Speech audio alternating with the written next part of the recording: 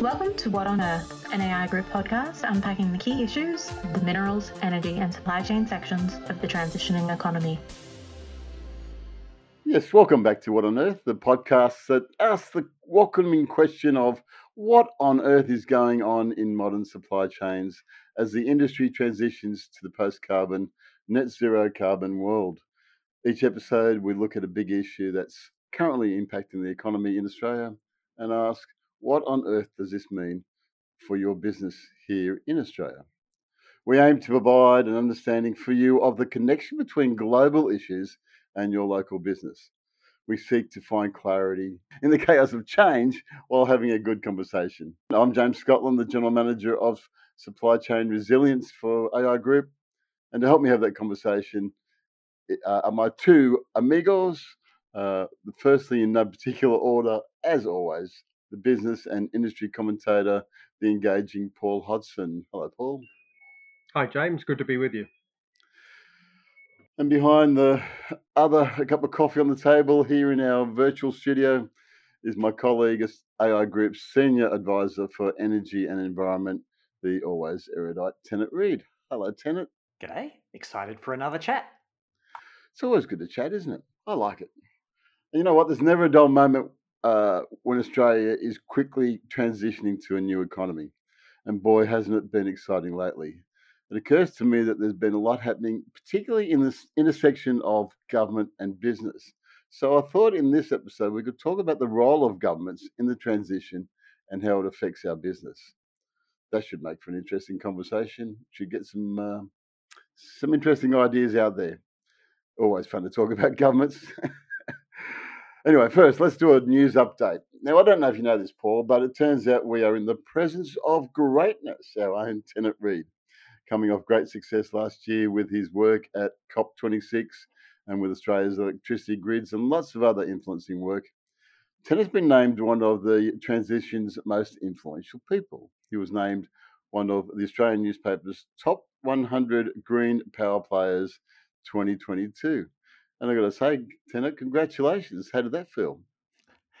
It was a surprise and a delight, and I've got a copy of the piece to put on the fridge, like a good essay at school. I'd send it straight to the pool room if I was you.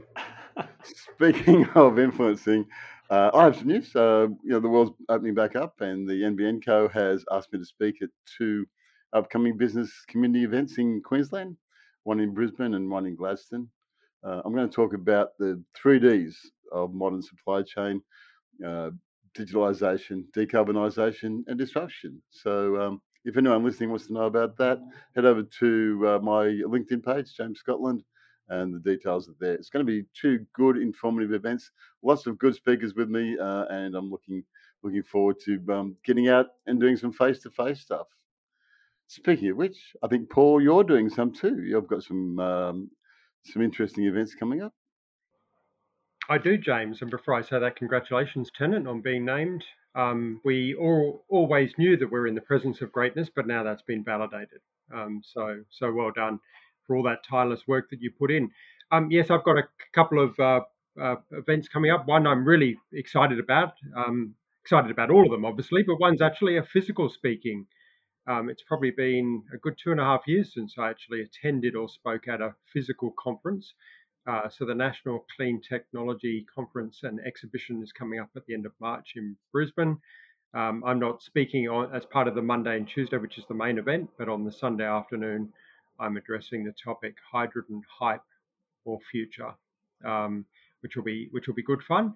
And then in April, talking at the Renewable Energy Queensland virtual conference as well, looking at how we maximise the opportunity of renewable energy growth out of Queensland right across the supply chain. And a steady stream of opportunities to speak coming up as well over the year. So it's nice to get back out there. Yeah, it is actually good to get out there. I'm really excited about getting out there and being able to talk to people face to face. It took me a little while to get used to it. I was in Sydney last week and I felt a bit weird meeting in actual rooms, but you get over it quickly. Seeing as we're also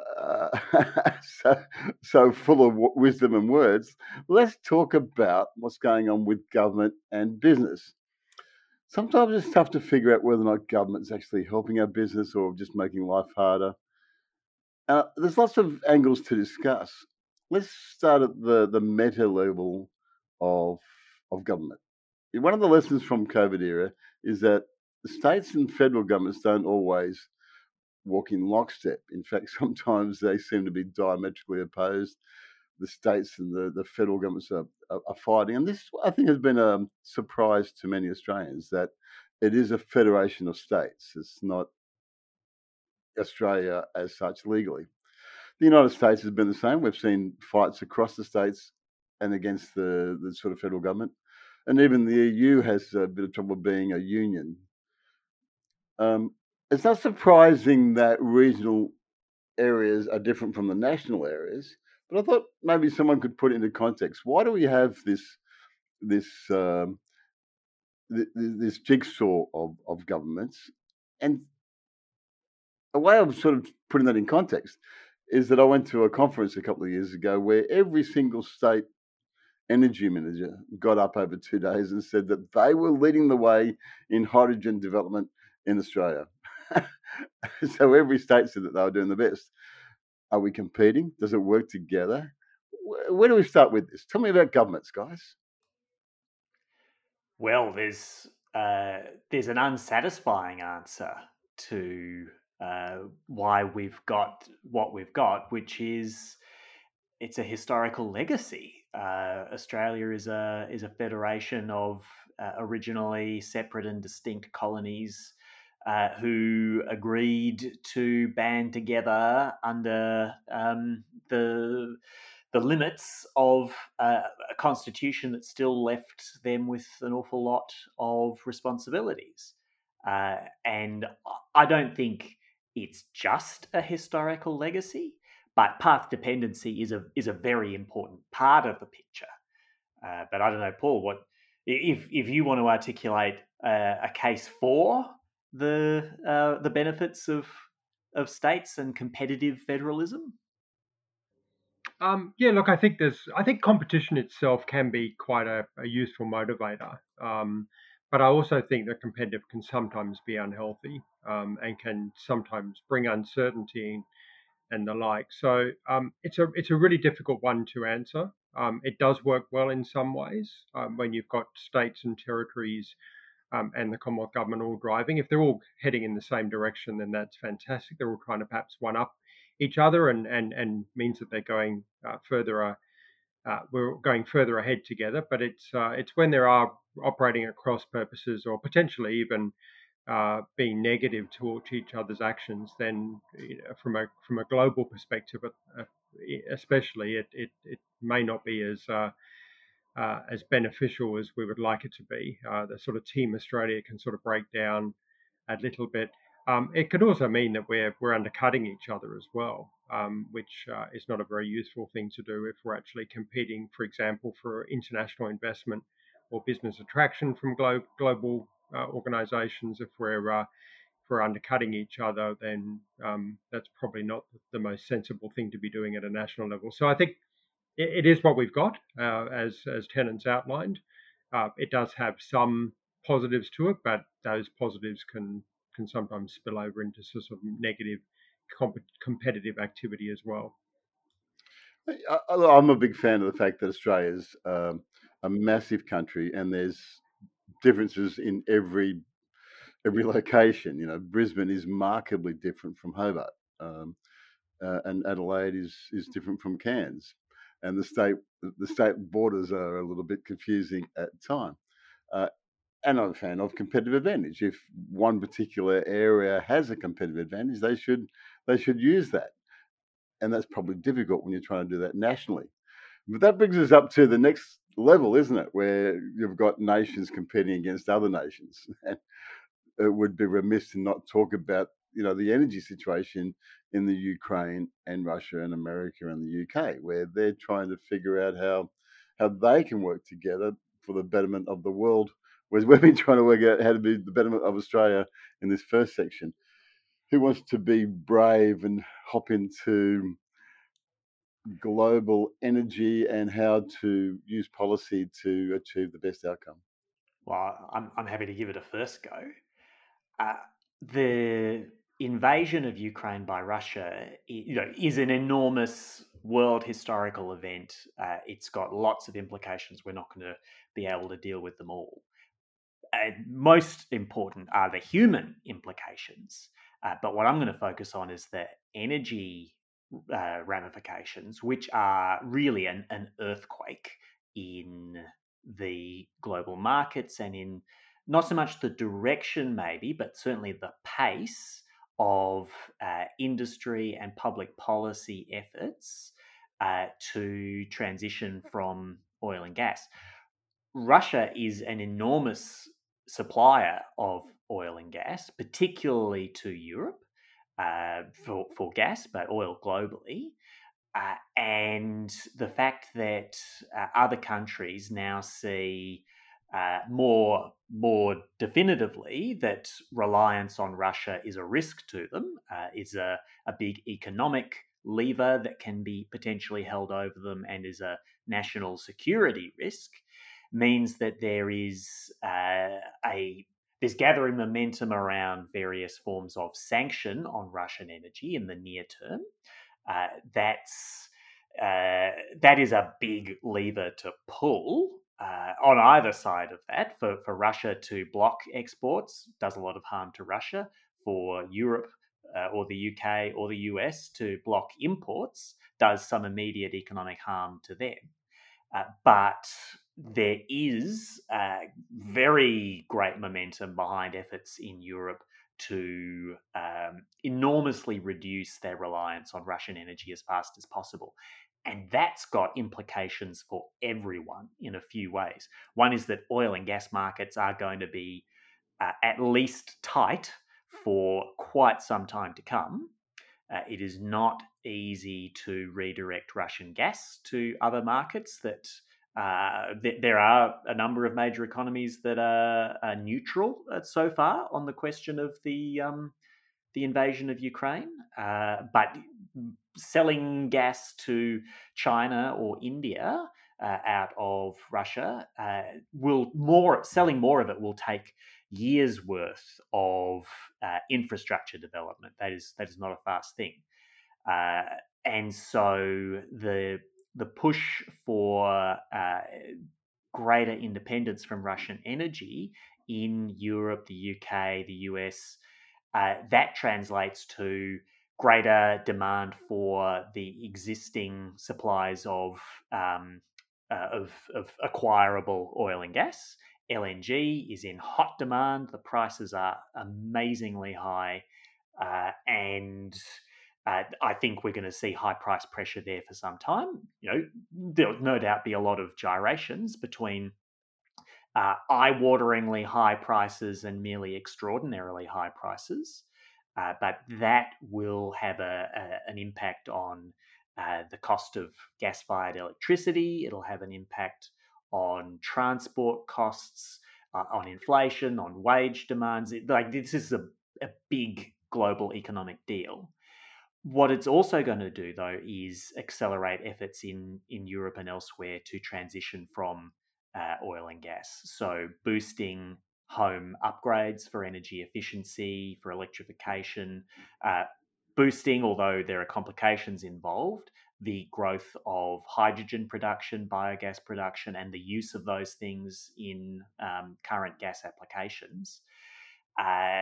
We're going to see a push on the supply side as well for oil and gas, but new investments there do face some risks, both risks from the climate imperative and the fact that those assets may well be stranded by climate policy down the track, but also risks from what is an LNG facility is a 30-year asset in theory. What are the odds that that Russia will be back in global energy markets during the life of that asset. I would say pretty high, whether it's under new management or enough water under the bridge or otherwise. The Russian energy will still be there. So in the near term, I think we're facing a very difficult few years for energy users, but an acceleration of the trends that were already taking shape around new ways of meeting the needs that gas and oil meet today. We mentioned in the last, we mentioned in the last podcast that there's a couple of things. First off, Germany's coming out of winter, so there's a couple of months of relatively warm weather. So there's a little bit of good news there. If it was in the middle of winter, people would be freezing to death. The other thing is that, just so everyone understands, the problem is it's a pipeline. In Europe, it's a pipeline.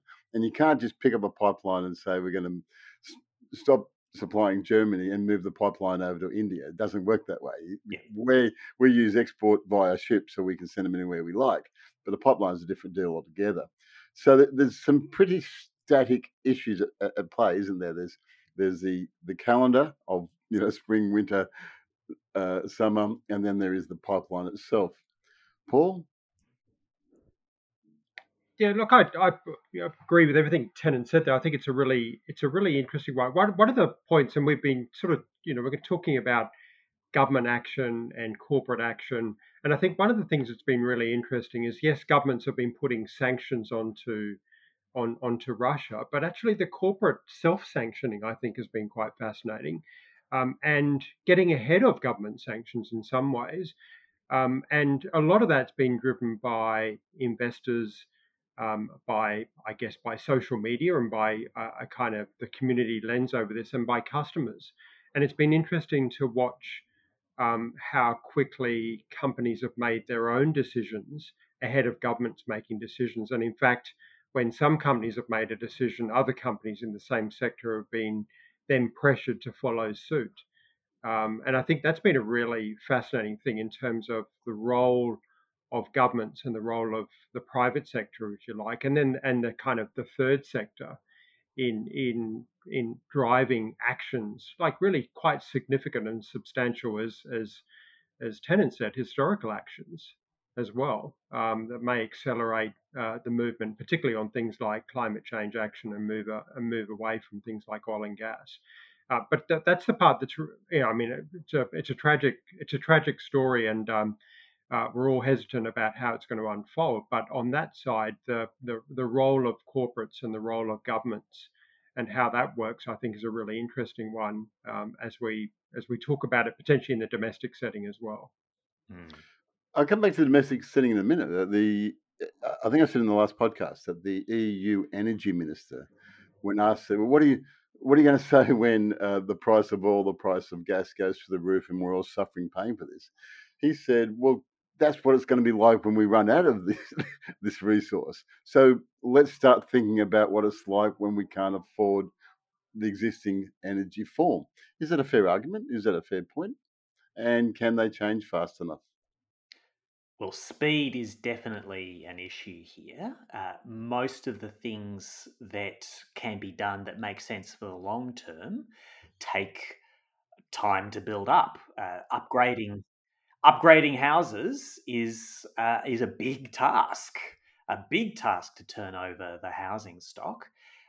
And so the International Energy Agency has put out its estimates of what Europe can do to reduce reliance on Russian gas this year. And it does have space in it for the rollout of heat pumps, the deployment of other housing upgrades. There's a lot of steps in it on the demand side, but the bulk of what they believe Europe can do this year is secure more LNG from other sources. That is, there is a somewhat liquid global market for that commodity, and there is some LNG out there if you're willing to outbid people for it. So I think we really are going to need to work on, well, the Europeans most of all are going to need to work on immediate tracks where there are some potentially quite difficult decisions that may have been unthinkable 12 months ago, not just building 2 LNG import terminals in Germany and so on, but also Frans Timmermans, the EU Commissioner for Energy, was talking about this just yesterday. Potentially, coal hanging around in the electricity system a little longer than they had previously planned, but the role of gas in the electricity system declining much more precipitously. They had been talking about gas as a transition fuel. They had, just a month ago, there was controversy about the investment taxonomy of green finance in Europe, which was counting gas in some circumstances and nuclear as potentially green investments. Well, gas is falling out of that equation as we speak, and the potential for extending the life of nuclear power plants, existing ones in Europe, but even in Germany, which had made such a strong turn against nuclear, is growing by the day. So I think the political implications of high fuel prices and high home heating prices ordinarily seem very dire, but Vladimir Putin has volunteered himself to be whipping boy number one for any of those consequences, I think. And there's a very decent prospect of political agreement being achieved and sustained for quite aggressive measures to substitute away from Russian energy. And some of that will be brown energy, certainly in the short term. A lot of it will be clean energy and building up, or negawatts for that matter, energy not consumed because not needed to deliver the service that people need, and that will build up ever more over time. Yeah, I think where we're getting to in this conversation is that because of the nature of politics, governments will always be a little bit behind the curve, I guess. But interestingly, there was an article I read the day from, I think, The Economist, that said that the businesses traditionally miss wars. That if you go back 150 years, investors and business managers don't recognize that a war is going to happen, largely according to this journalist, because they just can't conceive it as being good business. There was plenty of businesses in Nazi Germany that honestly thought a war wasn't going to happen. And in the Napoleon War, apparently Rothschild was also said, no, there won't be a war. This is ridiculous. And they miss these investment opportunities because they just can't conceive it. So I guess what we're saying, a quick comment and then we'll move on, but I guess what we're saying is that governments and businesses are not good at this kind of stuff, preparing for long-term betterment of society. I think a lot of people get surprised by wars, but I mean, look, the fact is they are a bad idea. Nobody Dumb and it's awful. Nobody is going to be better off as a result of the decision to invade. Russia will be terribly off. Ukraine will be terribly off. Everybody outside will suffer terrible consequences. It's not a good idea. But I guess the lesson is that we all have to keep reminding ourselves that sometimes people do things that are not good ideas. Yeah, confuses economists all the time when you don't go for the obvious best answer. Quick comment, Paul, or no? Will we move on? No, I think it's absolutely agree with that. Well, look, I mean, we can predict these things. We can put them through modelling, and we can work out the likelihood of things happening. But the pandemic's a great example, anyway, right? Which is, people were predicting pandemics for a long time, but we were still quite surprised when one came along. And I think maybe we collectively work in an optimistic frame of mind, and perhaps more a logical kind of rational approach as well when we do a lot of this decision making. But a lot of decisions and a lot of the world's doesn't quite follow that predictive behavior. So we have to plan as if things are going to be really positive, but we also have to keep an eye on things that are going to disrupt uh, or everything and potentially upend everything that we plan to do. You're right, aren't you? Because the global financial crisis happened because economists and investors honestly assumed everyone would go to where the value was sitting, and instead they pulled the value out of those markets, and the markets got worse and worse. And the economists kept saying, "No, they'll go back in because there's so much value to be grabbed." It didn't happen because humans are humans. Paul, you mentioned before about domestic situations, and another example of where government and businesses aren't always in step uh, is ESG, environment, social governance. You'll know that AGL was recently under a takeover threat from Mike Cannon-Brookes and the Brookfield, and their argument was we want to buy this asset because it is still in the old way of energy, the old coal energy, and we want to move it into new energy. And we're frustrated because governments haven't done enough to move the economy forward. To which, of course, the government said, "Well, I'm not sure I agree with that," and there was a bit of a dispute. My point is that this is all about investors saying we don't want stranded assets. We want to make sure that our money is environmentally, social, and governance positioned. And sometimes that's at odds or a bit ahead of where governments are. What do you think? Is it governments lagging? Are businesses trying to be too ambitious, or are they actually in step? I think governments are naturally conservative. That they're looking at a broader range of things. Democratic governments obviously go back to be voted on every few years. So there is the governments don't make great leaders. Would be probably a big statement to make. They often can be quite fast followers, but also when market signals start to get really strong, governments find it hard to keep up. And those signals might be economic, but they can be just, weight of opinion. We talked about the sort of self-sanctioning that major oil and gas companies and other companies have done in the invasion after the invasion of Ukraine. So I think there is a natural hesitancy, I think, for government to be leading in a lot of these initiatives. I think the AGL one's a really interesting one. There's also the sense that sometimes it's easier to make change when you're a private company rather than a public company as well. Public company has a lot more disclosure. It has it's out there a little bit more with analysts and others, and a public share price that's going up and down. If you're a private company, you can potentially move quicker. So I think that's one of those things. It's certainly put the AGL board on notice to create value for shareholders beyond the price that's been put on the takeover. And I don't think we've seen the end of that yet. I'd like to ask Tennant. Tennant might like to comment on that, but I'd love him to talk about the emissions reduction fund and how the government and the private sector work there as well, because that's been interesting in terms of the pricing of those Australian carbon credit units and the government's recent decision.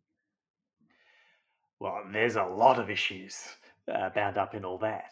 On the coal closures front, I'd just say that there are market drivers for the accelerated closure of coal generation, like the cost of fuel for those plants is high. It's especially high right now.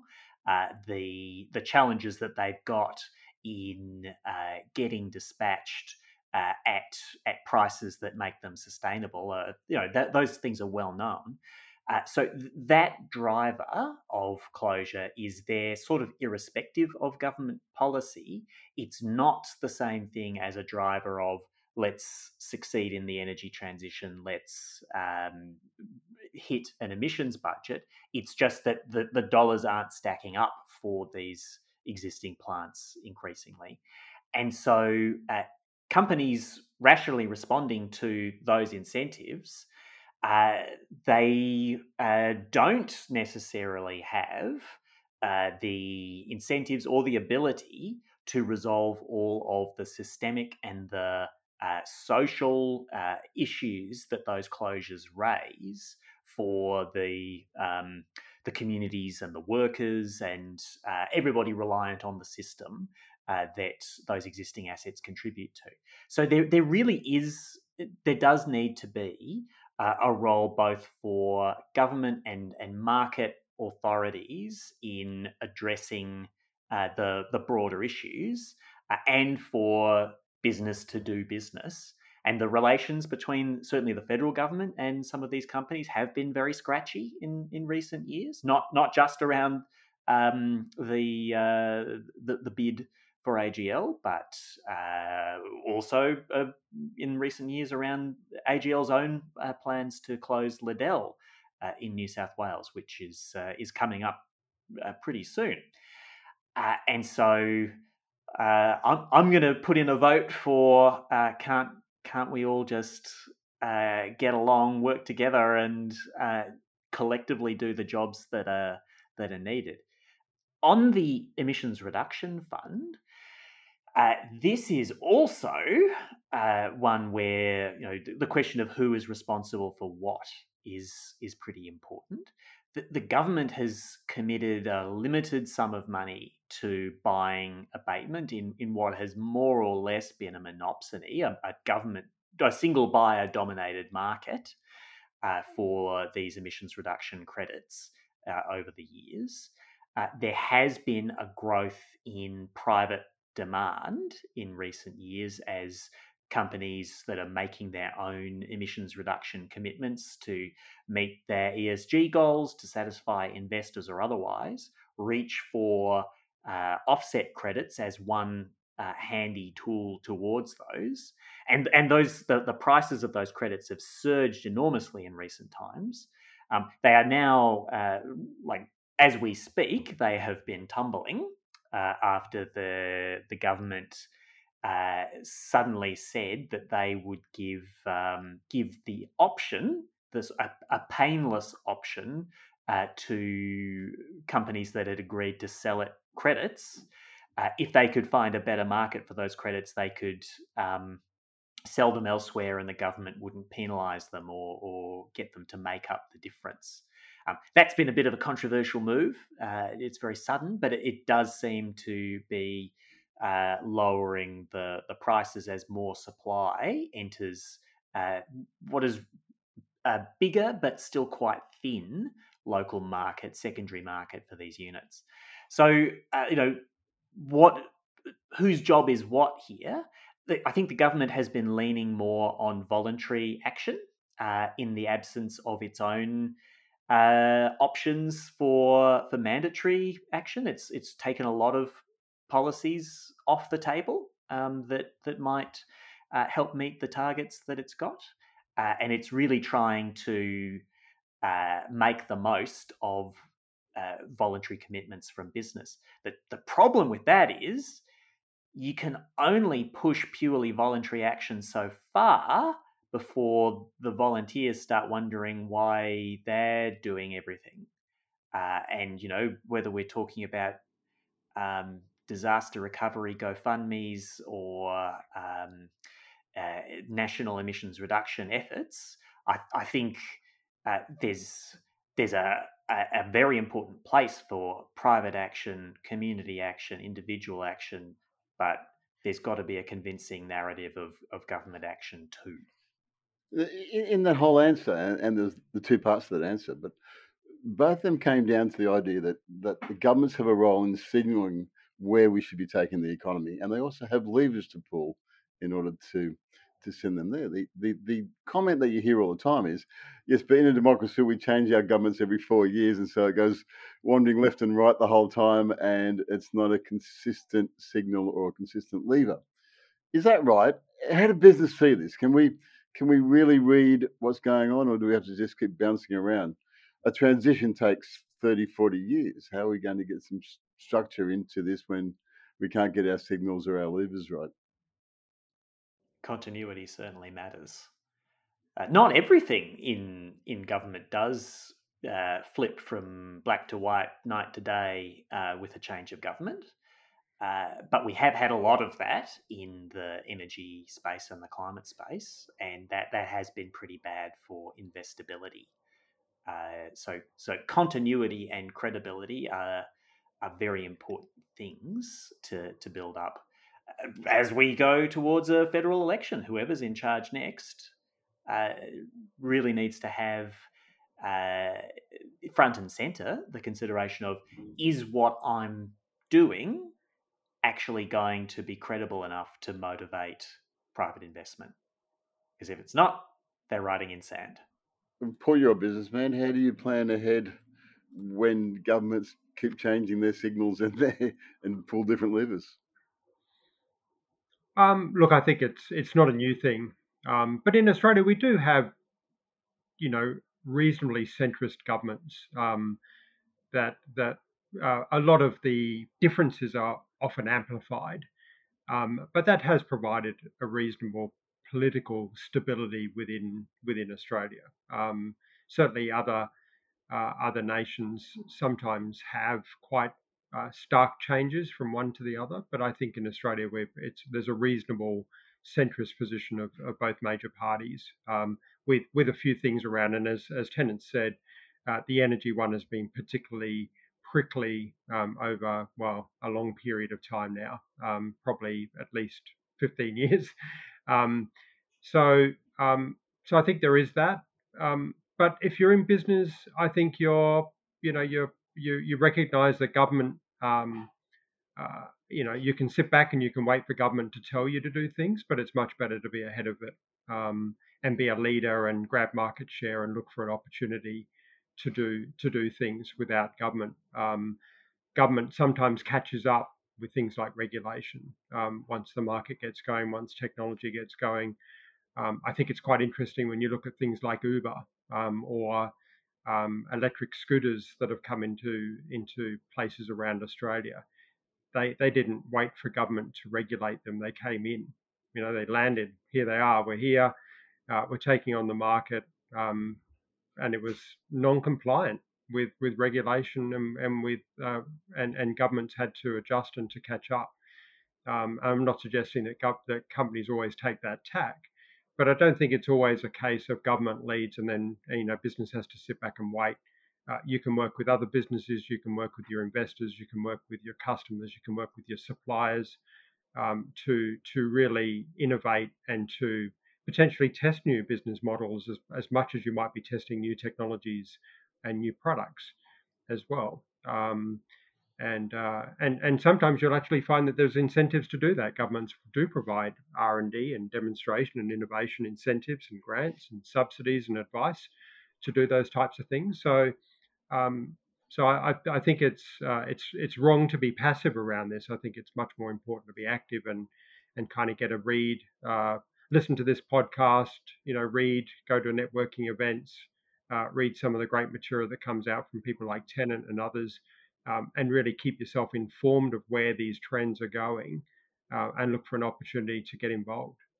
Certainly, the best step that anybody can take in their life is to listen to this podcast. Oh, words of wisdom, top 100 man. Yes. And it wouldn't be a podcast if Paul didn't say at least once that companies should work together. He's the great aggregator, not aggravator. That's a great spot to finish on. The point is that there is a difference between policy and programs. Governments have programs on the ground to help businesses, but policies can sometimes lag behind where we're trying to get to. Be aware of it, know what's going on, and watch the world with interest. The other opportunity, of course, is that what's going on with business, what's going on with government, can create a whole bunch of opportunities. So, the what do they say? It's one of the rules of life is that government and taxes and deaths are all part of life. So let's work with them, and let's keep an eye on it.